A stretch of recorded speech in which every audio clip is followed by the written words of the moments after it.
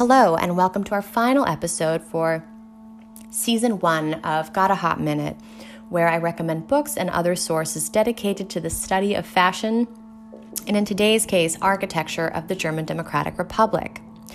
I'll be reviewing the dual-language book Sozialistische Moderne in Deutschland, or Socialist Modernism in Germany. This is essentially a photo album, and as the result of 4 years of research, part of the Socialist Modernism Program, a project launched by Baku with the goal of the protection and research of a, quote, built heritage of the former Eastern Bloc. I purchased mine for a whopping $79.10 on Amazon, and I think it's well worth it, especially if you're interested in socialist modernism, because they feature other countries and their takes on it and their history. Since there isn't much text to analyze, I'm just going to review key takeaways from the book. Socialist architecture from 1955 to 1991 has, of recent, become increasingly popular but was ignored for a long time, both domestically and globally. And this is probably because it hasn't been contextualized within world architecture. Conservation aspects aside, this project focuses on how urban architecture is developed in the Central and Eastern European context.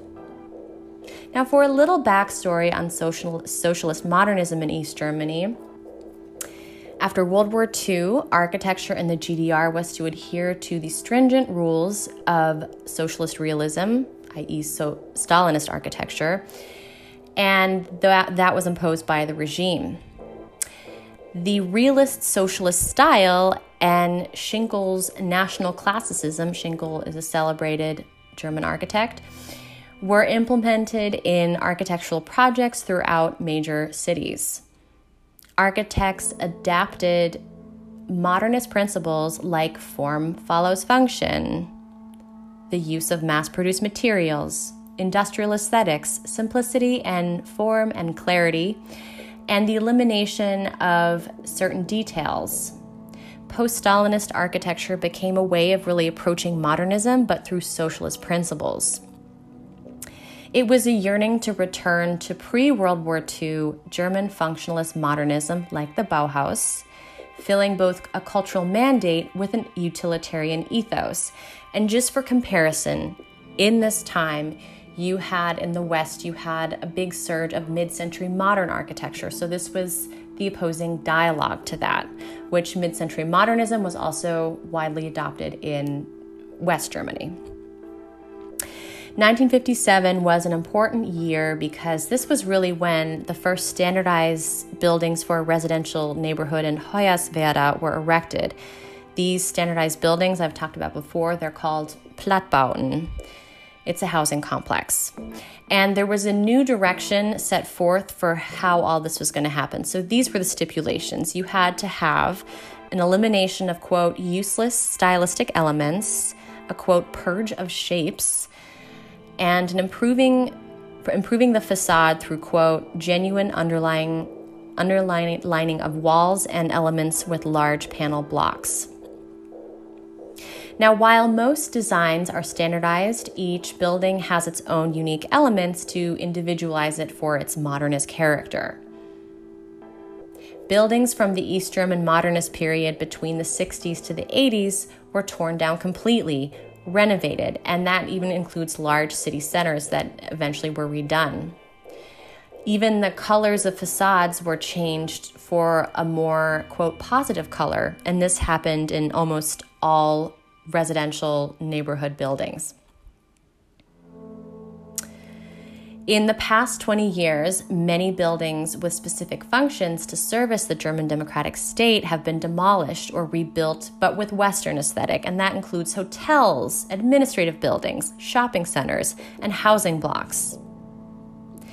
And a lot of these housing complexes, or Plattbauten, are either awaiting demolition or abandoned. And the wonderful thing about this book is it does take note of, or it does show pictures of demolished, sort of abandoned buildings. Now, some of these also include, you had the Palace of the Republic, which was the seat of the Parliament of the GDR, designed by Heinz Graffunder in 1973.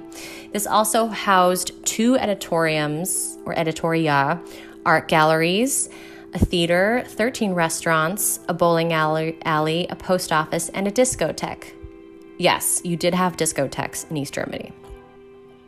Prior to the reunification in October 1990, it was found to contain asbestos, and by 2003 reconstructed. It is now the Berlin City Palace. You also have the Interhotelstadt Berlin. The Interhotelstadt was built from 1967 to 1970, and it was designed by Roland Korn, Heinz Schalib, and Hans-Erich Bogatsky. In 1993, 3 years after the formal reunification, it was renamed the Forum Hotel in Berlin. And in 2003, it was named the Park Inn by Radisson. Now, luckily, some criticism by conservation organizations and the German National Committee accusing developers of the disfigurement of buildings and ignoring the history of the post-war architecture have really helped in this fight for the conservation and preservation of these buildings and these structures. Because with the Leipzig Old Central Post Office, it had been completely redone.